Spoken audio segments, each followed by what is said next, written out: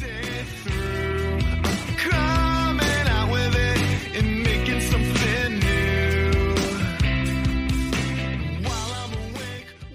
Welcome in to the Steelers Fix podcast. It's Jeremy Betts and Andrew Wilbar with you, as always, here on this podcast where we break down the Pittsburgh Steelers from a roster building and personnel standpoint. And Andrew, it is our season, man. When we're talking about roster building and the management of the team and all of those types of things, as soon as the offseason hits, man, we roll into another gear here. And that's not that we don't enjoy the season. We do. That's where it all comes together, and you see the building process come together. But now we're building again. It's time to add more talent to this roster, to break away from some of the players that may be dragging it down, and coaches as well. And we've seen the Steelers make some of those moves. But before we get into it, Andrew, just want to see how you're doing today. I know we're recording Monday night a little bit later than normal, but it's all right. We're getting it done, and you guys will get this on Tuesday at noon and thereafter. So, Andrew, how you doing? I'm doing well. The semester is kicked off solid. I've got a decent bit of homework that is due tomorrow. Well, it'll be today for those of you listening. So it's going to be a pretty late night, but it's still early in the semester. It's going to be I think it's going to be a really good semester to start a new job elsewhere. So I think it's going to be good in the long haul. But I'm looking forward to it. It's going to be a good time. Just enjoying watching some postseason football. The draft, obviously the draft is picking up. I mean, Mel Kiper's first mock draft comes out Tuesday morning, and there's a lot of buzz surrounding everything from Senior Bowl to just the draft in general. The interest is starting to pick up. And I think for a team like the Steelers, when we don't really know what direction the team is going to go for sure, it just adds that much more intrigue because nothing is off the table at this point, and that allows you to just sit back and enjoy it all. Absolutely. And what we're going to do on this show is we're going to take a first look at the 2024 NFL Draft. We're just going to go over some position groups that we think are strong, maybe some that we think are weak this year, and how the Steelers can best attack it. Just general, basic 30,000-foot view, if you will, of the NFL Draft. But before we dive into that, Andrew, it was an exciting divisional round of games. You had close games in basically every one, at least through the first half, before teams like the Ravens and the Lions kind of separated themselves from their opponents. And even in the Lions game, the Buccaneers were within a score late in the fourth quarter. So you had a chance there. And so very good games. And I think that you've got four teams that would we be surprised if any of those four made it to the Super Bowl? I don't think so at this point. They're playing well, and they deserve to be here. Lions and Niners on the NFC side, that is a fantastic matchup. I'm looking forward to that one. And then Chiefs and Ravens. Who would have thought the Chiefs would make it here, Andrew, to the AFC Championship? But then again, it's Patrick Mahomes, and he doesn't do anything but play in AFC Championship games. So why not make it 6 in a row for the insane talent? And we'll see how it all plays out. But Andrew, I just want to get your thoughts on these games real quick, and who you think will be representing each conference in the Super Bowl in just a few weeks. I have definite ways that I'm rooting in both of these games for obvious reasons. And with Kansas City, I mean, we had done our predictions a while back as to who we thought was going to go all the way. And I still pick Kansas City because Mahomes just has – nobody can figure out playoff Patrick Mahomes. They just cannot figure him out. And for the sake of Baltimore not getting in, I really hope that they can pull it off one more time and knock Lamar Jackson out of the playoffs. I would hate to see another Baltimore-San Francisco Super Bowl. I really would. Because then, how do you go in that game? I cannot stand either franchise. So that would be a difficult game to watch. But the Lions – It almost sounds like a meme, like a living meme. Like we're actually talking about the Detroit Lions might be in the Super Bowl. We've been waiting a lifetime for this. It's just hard to fathom. The Lions could legitimately be in the Super Bowl this time when we're talking next week. That's just insane to think about. But I would love to see it. I mean, the city of Detroit is going to get burned down if the Detroit Lions go to the Super Bowl or win it. And especially if they win it, there will be no city of Detroit after that. It's too impossible to believe. Yeah, the state of Michigan might melt into apocalypse because Michigan wins the national championship and Detroit goes and wins the Super Bowl. That's insanity for fan bases that have been starved for those titles for years. At that point, I'm assuming that the Pistons make this amazing run in the second half and just light the world on fire. And who knows? Yeah, are the Red Wings any good this year, Andrew? And what do you honestly? I have not looked. I follow the Penguins pretty closely, but not much else when it comes to the NHL until the playoffs in that regard. But yeah, I think you're absolutely right that Kansas City. I'm going to be rooting for them this week. But I'm really, really hoping for a KC Detroit Super Bowl matchup.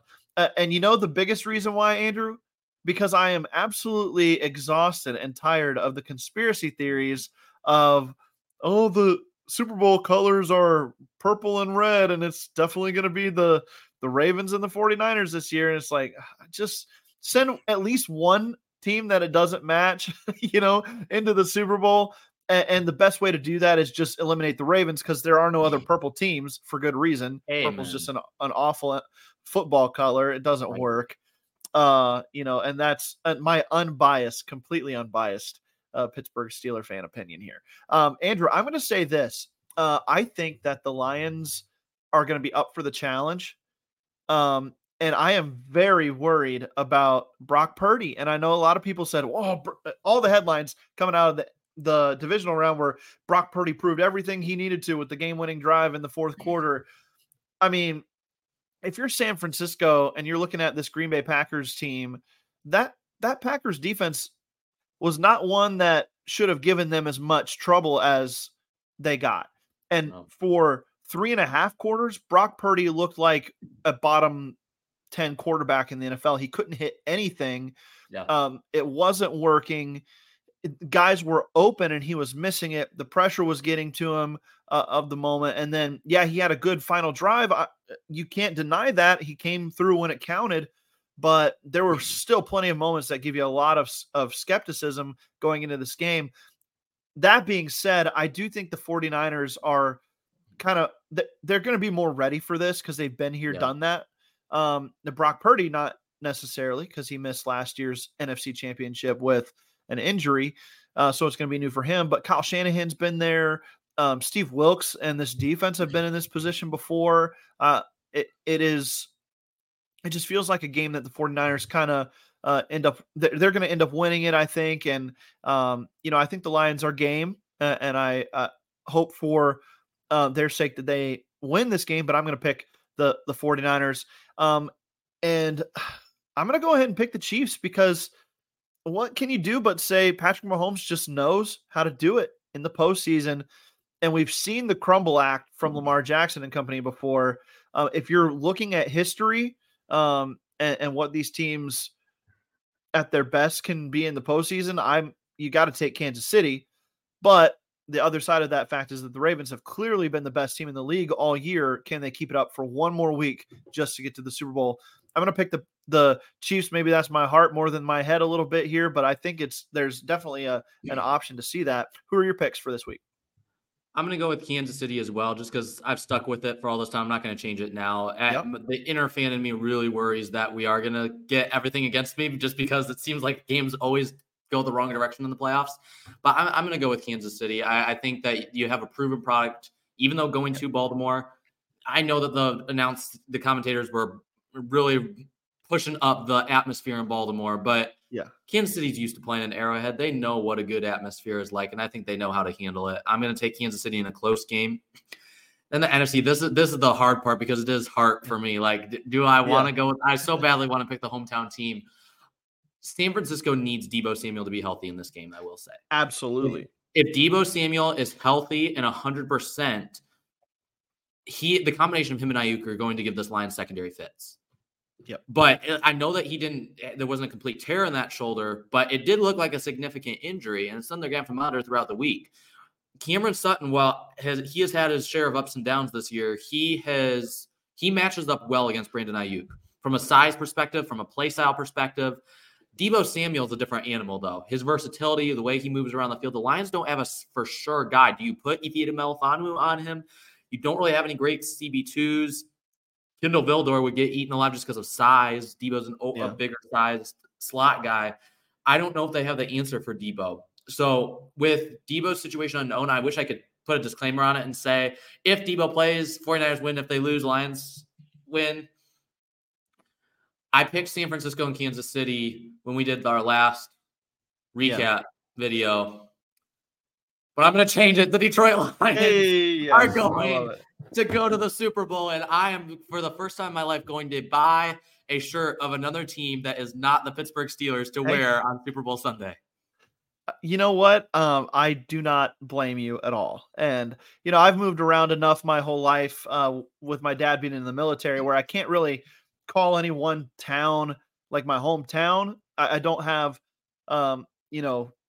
that I guess you could say Rapid City, South Dakota, but they don't have a football team. The South Dakota, what would you call that team? I don't know. There's not enough people to fill a stadium in half of South Dakota. So, it's just one of those things where I'm Steelers or bust in a lot of ways. It's not like I live in North Carolina now. It's not like I would buy a Panthers shirt if they made it to the Super Bowl. Right. But yeah, I can definitely understand that for you. Growing up in Michigan, that's your whole life. You've being a Steelers fan, obviously, it's a little different perspective, but you've been around those people your entire life who have been waiting for this moment. So absolutely do it, man. I don't think anyone can fault you. At least it's an NFC team, right? Yeah. I wouldn't do anything that rivals the Steelers, but yeah, absolutely. They're not going to harm us. Absolutely.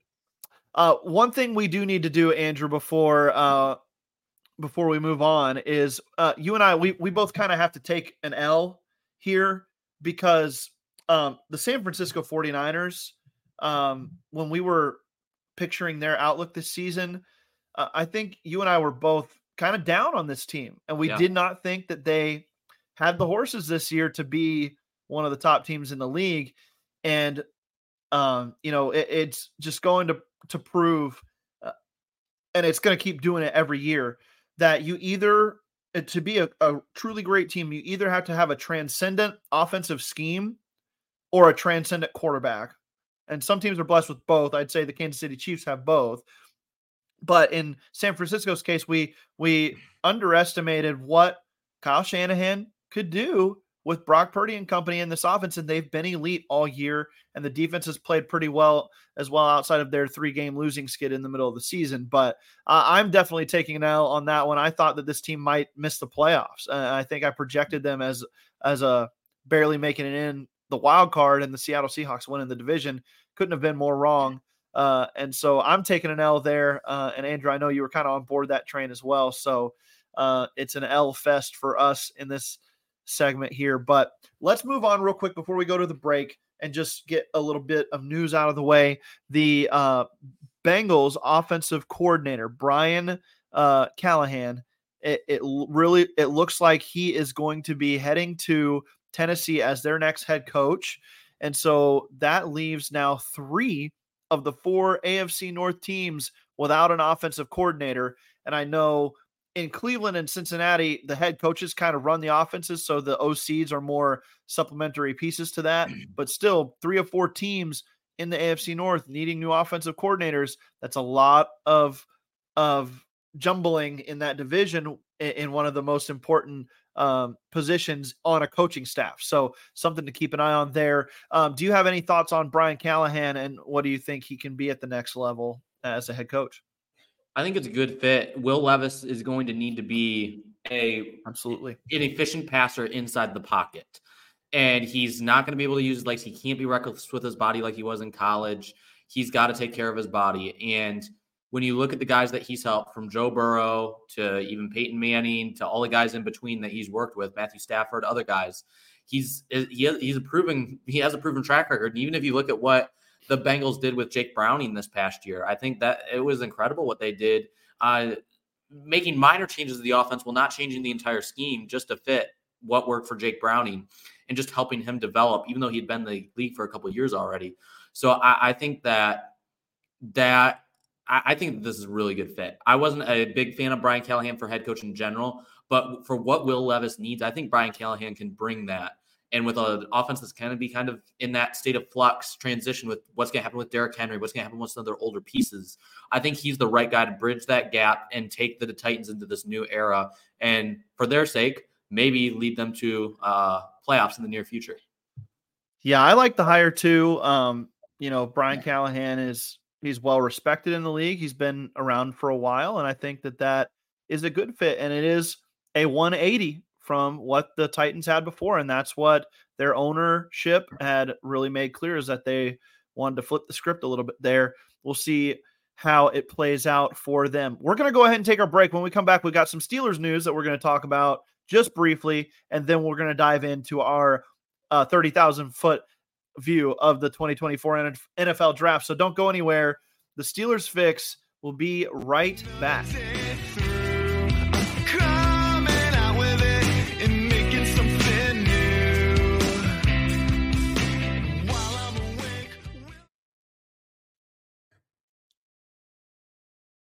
Like a bird in the night, waiting for the sun. As fast as they can, they're driving away in cars to follow the star. Welcome back to the Steelers Fix. It's Jeremy Betts and Andrew Wilbar here with you. We are talking NFL draft, but before we get there, Andrew, the Pittsburgh Steelers made some news on Monday as one of a couple teams that put their names in the hat to interview an offensive coordinator candidate, and that person is Zach Robinson from the Los Angeles Rams. Andrew, I know that got me excited, not necessarily because I hope they hire Zach Robinson specifically, but because it shows that they are looking in the right direction as far as offensive coordinator goes. They're looking in the right tree, that they're in the right church. What's the saying? Right church, wrong pew sometimes. We'll see how it plays out. They're in the right church. They are looking in the right direction, and it's outside the organization, obviously. It's coming from a system that is proven to be successful. There are some interesting things about Zach Robinson. One of those being, much like Bobby Slowick, he used to work for PFF. I don't know how I feel about that, but 3 years in McVay's offense as the passing game coordinator, and very hands-on in that role and in that offense. Very intriguing. And yes, it's the very first ask. It's highly unlikely that he were to even get the job anytime soon if he is one of the top candidates. But I'm sure we're going to see more interview requests coming in. But Andrew, Zach Robinson, how do you feel about this initial move here by the Steelers and the direction of their interest? I like what you said about the direction. They're in the right direction. I still need to become more familiarized with Zach Robinson in general. But one thing I would find interesting, if the Steelers really wanted to do a pricey, spicy signee at the quarterback position this offseason, I wouldn't rule out the idea of Baker Mayfield. Yeah. Because Robinson was a factor in Baker Mayfield's turnaround. Remember, the Rams had him for a short stint last season. He ended up coming in when they had the injuries to Walford and to Matthew Stafford. Mayfield came in and played pretty well in that short period of time, and that's really what gave the Buccaneers reason to give him at least a prove-it deal to where he could get back to the point where it's like, okay, Baker Mayfield is a starting NFL quarterback again. I don't know if the Steelers would be willing to spend that much money. He's probably going to get a decent contract by the Buccaneers. My assumption is he's going to stay in Tampa Bay. They're going to try to keep him. But if for some reason he does become available, I wouldn't rule that out if Robinson becomes the OC, just putting that connecting those dots. And I think that's the one thing that really works in Robinson's favor is what he did in the assisting of bringing Baker Mayfield back from the dead. And so we'll see what happens. But I agree with what you said. They're looking in the right tree. Hopefully they keep looking in the same direction. Yeah, and I thought it was interesting. If I remember correctly, he was one of Andrew Luck's coaches at Stanford in college. And then when he was drafted by the Colts, they actually brought him up with Luck to the Colts. And he's worked with quarterbacks kind of a quarterback whisperer type, if you will. And so, Mhm. it's been one of those things where in each of his stops, he's kind of been brought in to help out a quarterback. He was also instrumental in Justin Herbert's rookie season in the NFL. Yeah. I believe he was his quarterback's coach. So those are very intriguing points on his resume that I think should get Steelers fans excited. I know that some outlets that cover the Steelers have him as a top 2 or 3 option for offensive coordinator. And he looks the part. I mean, he as far as resume goes and what you see on the field from really a Rams team that defied expectations. And the other intriguing factor, I know he's got, it's a lot about the quarterback with him, but look at what his passing game did with Puka Nacua this season, a 5th-round draft pick that, I mean, if anything, my biggest wish for offensive coordinators is a guy who can come in and see the talent that's actually on the field and utilize it to the best of their own abilities individually. And we saw that in fruition in LA with how Puka Nacua was used this last year. That should get Steelers fans excited as well. We'll see how it continues to play out. There's going to be a lot more interviews to come. And I'm sure that the Pittsburgh Steelers, like they do with most things, will take their time a little bit more than some other organizations when making a decision of this magnitude. Andrew, let's transfer our thoughts here to the NFL draft. It is coming up. It's going to be here faster than we think it will. It's right around the corner. You've got the Senior Bowl in just a couple weeks. You've got, Shrine Bowl, and then good grief, the NFL Combine is a little over a month away. It's coming up really fast. And so there's a lot to dissect here. Let's do it from this angle, Andrew. The Pittsburgh Steelers, we've already kind of talked through some of their different needs that they're going to have this offseason. They're going to be needing corner. They're going to be needing strong safety. They're going to need some linebacker help if you're looking at the defensive side. And then on offense, what do they do at quarterback? What are they going to do along the offensive line? There's some questions there. So kind of keeping those positions in mind here, let's take a look at some of the position groups that look pretty strong going into this season or going into this draft class at Steelers positions of need. And then let's also, if there are any that stand out to you as rather weak as well, let's do that as well. But I'll let you start, open it up with a position group that you think is pretty strong. I'm going to go with wide receiver. I think that's the number one place to go in this draft. You have so many guys, and you have a little bit of everything in this draft. You don't have just one type of receiver, and you have size in this draft. A lot of these guys that are first, second round picks, they're 6'3", 6'4" wide receivers. Marvin Harrison Jr. is 6'3", 6'4". Malik Neighbors may be the one exception. He's a guy who I think you can make an argument after Rome Odunze's performance in the national championship game. You could argue that he could be above Odunze. I'm not the biggest fan of either of those receivers. Not that I don't think they're going to be good, but just because of the depth, I couldn't justify taking them with a top 7 pick. Whereas I could get a guy like Malik Neighbors' teammate, Brian Thomas Jr., maybe the mid to late first round. He could even fall into the early second round in a draft like this, which is incredible to think about. Keon Coleman is a guy I really like. He has incredible talent, great body control, has a huge catch radius. I love Keon Coleman, his upside. Troy Franklin, a lot of people are really liking him. I'm not quite as high on him yet. I need to watch more. Xavier Legette is a guy who I mocked to Kansas City in the first round. I think he'd be a great fit there. He was clocked, I think, at like 23 miles per hour, something like that, as fast as speed. And the guy moves, and he's 225 pounds too. So he's not a tiny receiver. He moves fast. And I would say Legette and Brian Thomas are 2 names to watch. Sleepers in the first round. Not a whole lot of people are talking about them, but they have the chance to be those height, weight, speed combo guys that, yes, there is a bust factor that could be involved and could affect their draft stock because they're not completely polished wide receivers, but their upside is as high as about anybody in this draft outside of Marvin Harrison Jr. Absolutely. There are so many intriguing prospects too, as you get further down the list.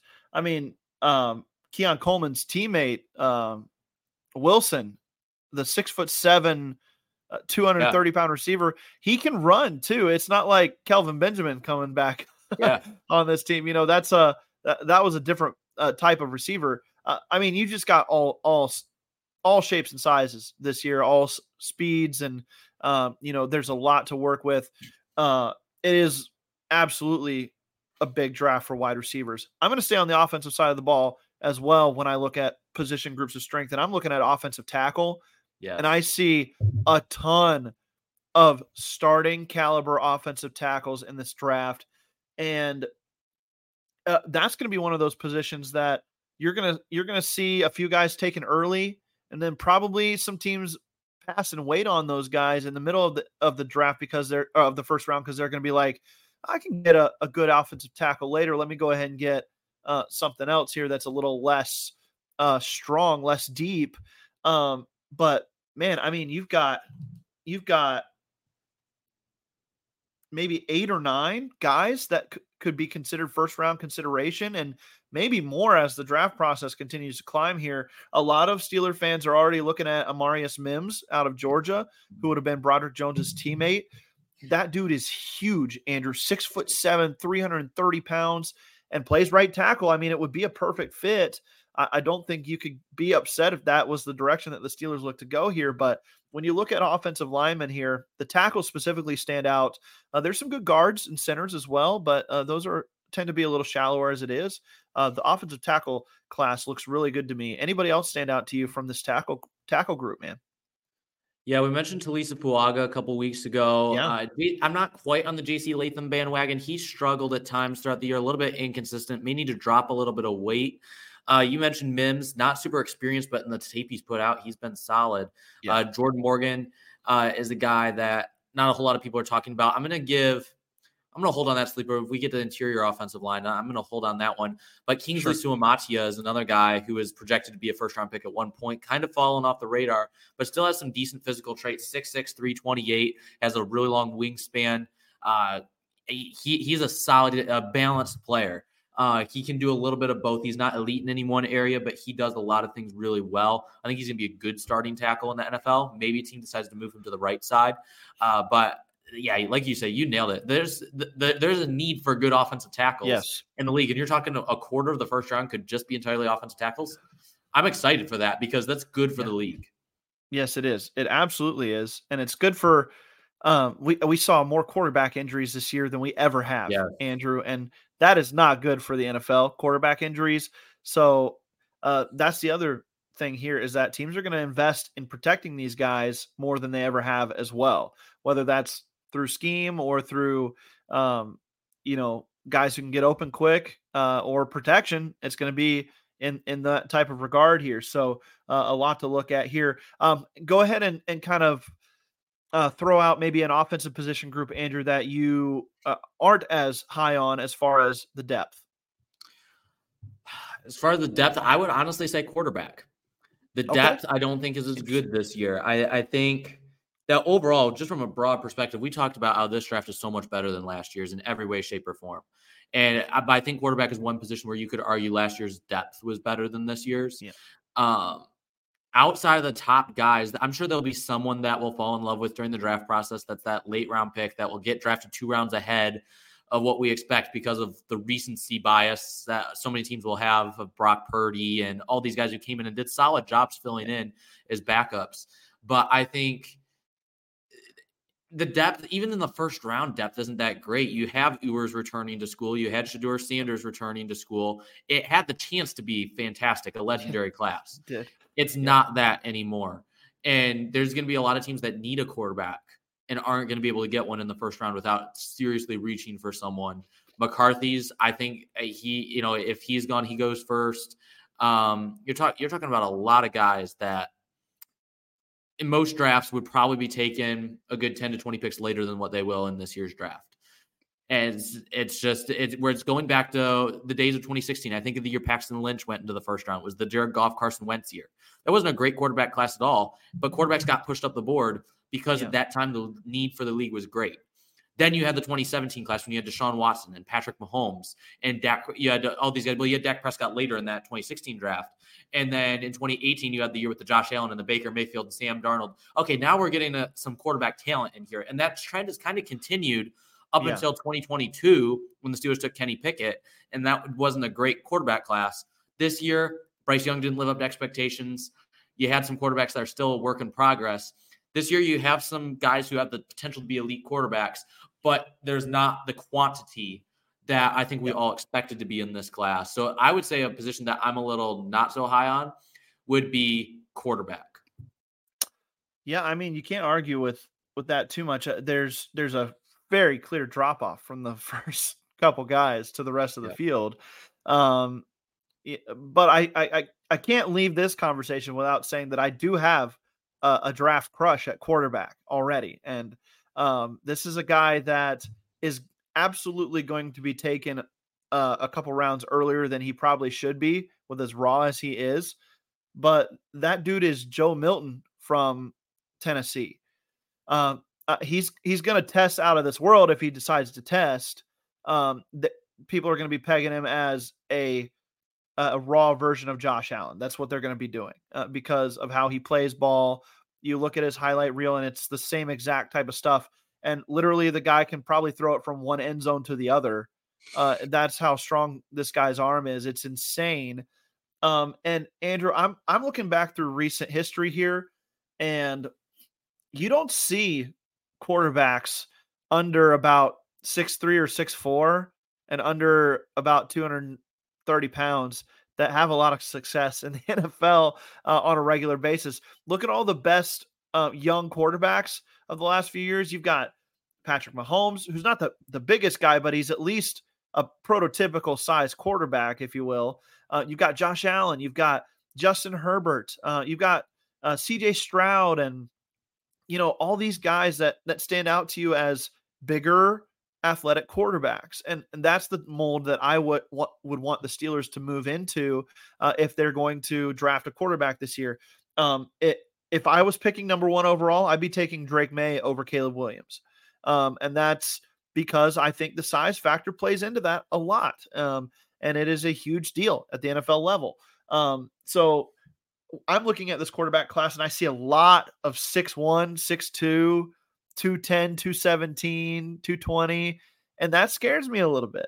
Those guys typically rely on intangibles other than, the solid tangible things like arm talent and physical ability and ability to stand in the pocket and take the hit, things that really stand out to you about the best quarterbacks in the NFL.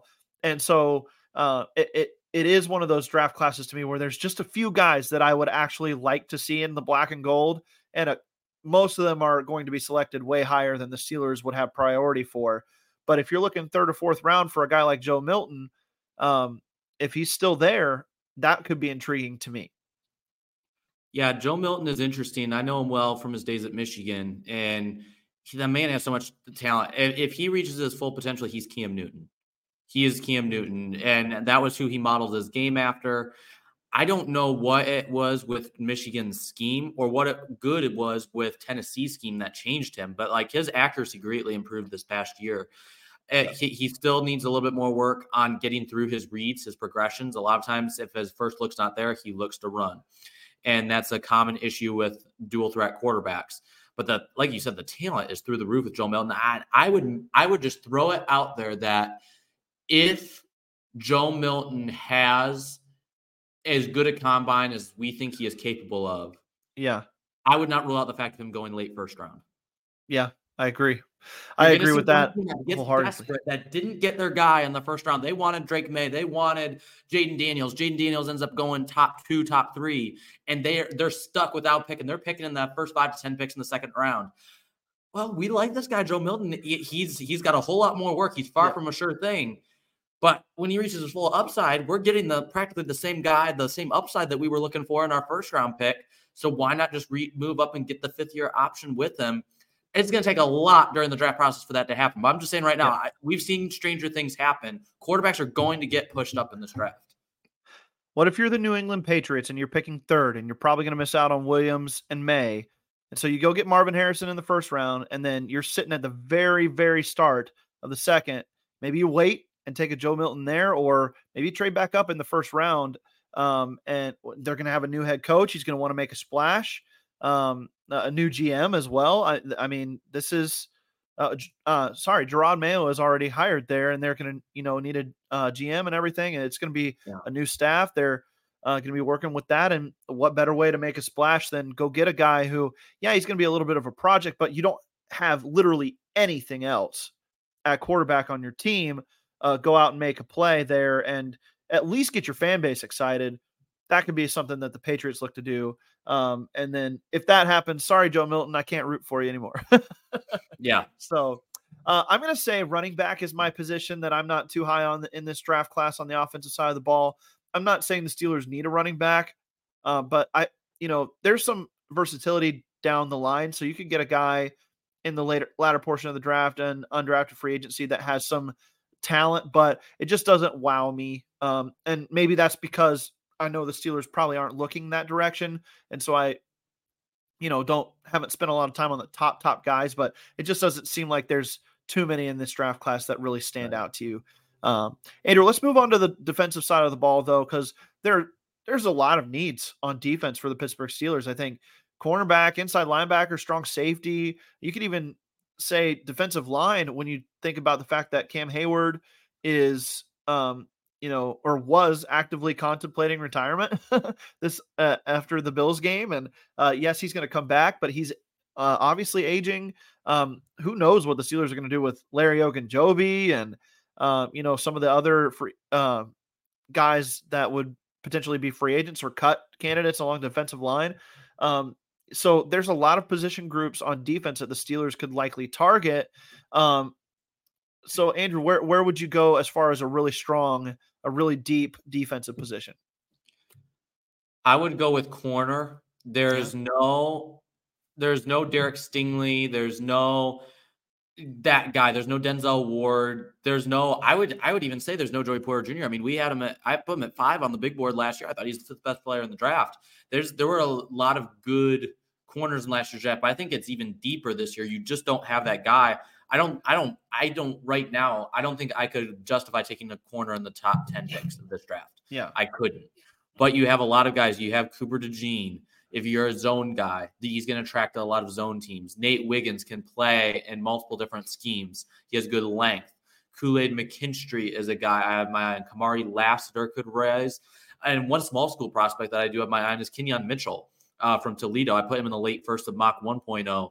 He's going to have a chance at the Senior Bowl to prove what he's worth. I think he could be a late first-round pick. He has that much talent.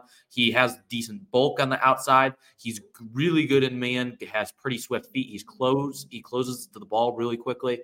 I really like Kenyon Mitchell's game. But yeah, Ennis Rakestraw Jr. from Missouri. He had a fantastic season. I think he could go first round. So there's a lot of guys I keep an eye on between picks 15 and 25. I think that's where you're going to see the run on corners take place. The Steelers are right in that mix. So It'd be interesting to see if the Steelers are one of those teams that takes one of them in the first round, or they decide to wait until the second round, which I think there's some guys on day 2 that could fit as well. Yeah, absolutely. Especially, I mean, the pressure isn't as high to land a CB1 this year because you've got Joey. And so you can do kind of a few things. And this is a position I think that the Steelers should attack in both free agency and the draft. You cannot have too many options at corner. And then also you consider Corey Trice coming back. This could all of a sudden be a position of immense strength if the Steelers play their cards right this offseason and land a couple guys here. So I agree with you. The depth to me is better than the top of the draft at corner. You like what you see down the line a little bit. And I think second, third round, there's going to be a lot of starting corners come out of day 2 in this draft class for that position group. So I like that group as well. I like the defensive tackle group in this draft. I think that there's some good depth there. I haven't had the chance to watch a lot of the tape, but I mean, there's some guys down the list that look like potential starting caliber defensive tackles. I think of a guy like Braden Fisk from FSU, who played really well this season and was kind of a vocal leader up front and can do a lot of different things well. He not the flashiest guy, but just a solid defender. There's a lot of those guys at defensive tackle this year.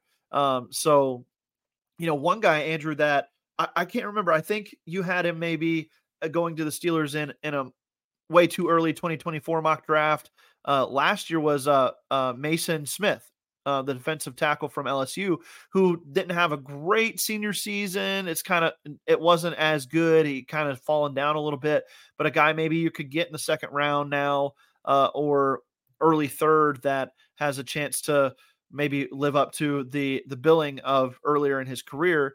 You've just got some depth there at that group. And again, to me, it's not a class of D tackles where you're like, ooh, I've got to get this guy in the top 15 picks. But, back into the first round, second round, third round, that's going to be a good sweet spot for defensive tackle. Any other groups that stand out to you, Andrew, on the defensive side?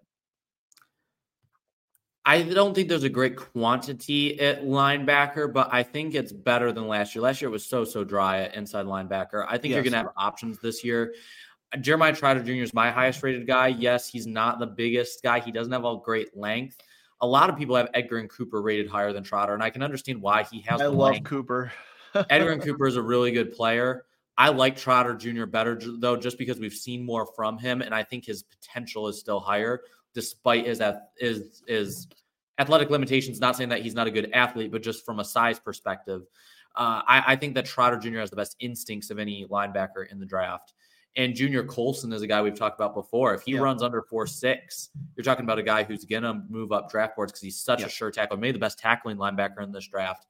Other guys that we've talked about, Tyron Hopper from Missouri. He needs to add some weight, but he's got good speed. Adefwan Olufosio from Washington. You have a Temple guy and Javon Solomon, who's probably going to be on the edge in the NFL. But you have some guys there, whereas last year you didn't. And the combine is where you're going to get a chance to see some of these small school linebackers.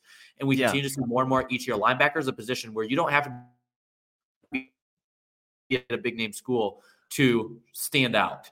And I think that you're going to see some guys that may not even know their names at this point. They'll either be at the combine or they're going to have an outstanding pro day, and we're going to see them rise into the middle rounds of the draft. Steelers may be able to find a gem there if they miss out on, say, a Trotter or Edgerrin Cooper early on.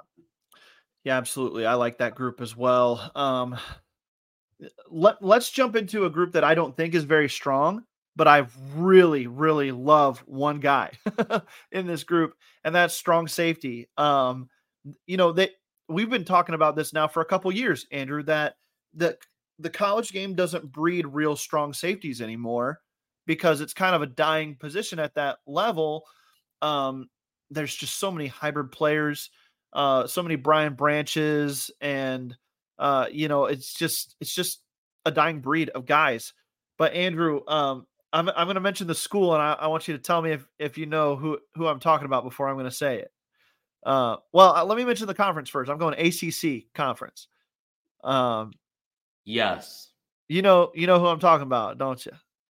I think. Okay. Miami. That didn't help me because there's only two options on that team. James Williams. It's James Williams, baby. That guy is a unicorn at strong safety. 6'5", people, 220. Go watch this guy's highlight film too. He plays every bit of 6'5", 220. He's physical. He's not a ball hawk, but you don't need him to be a ball hawk at strong safety. I love what I saw out of this guy, and it's not just the highlights too. It's what he does in the design of that defense. And Miami's defense wasn't amazing this year, but I thought he fit his role really well, and he showed the ability to come up and cover tight ends, to come up and play the run. And for a really tall guy, he actually gets good pad level in his tackling. He tackles really well. So I just think that is the type of guy. He's going to run pretty well too. I think he's going to run probably in the low 5.5s. And so we'll see how that plays out. But if he runs like that, his stock's going to go up. And I was on the Steelers Q&A with Matty Peverell on Sunday, and we have the same draft crush. It's Williams, and he is a guy to watch for sure.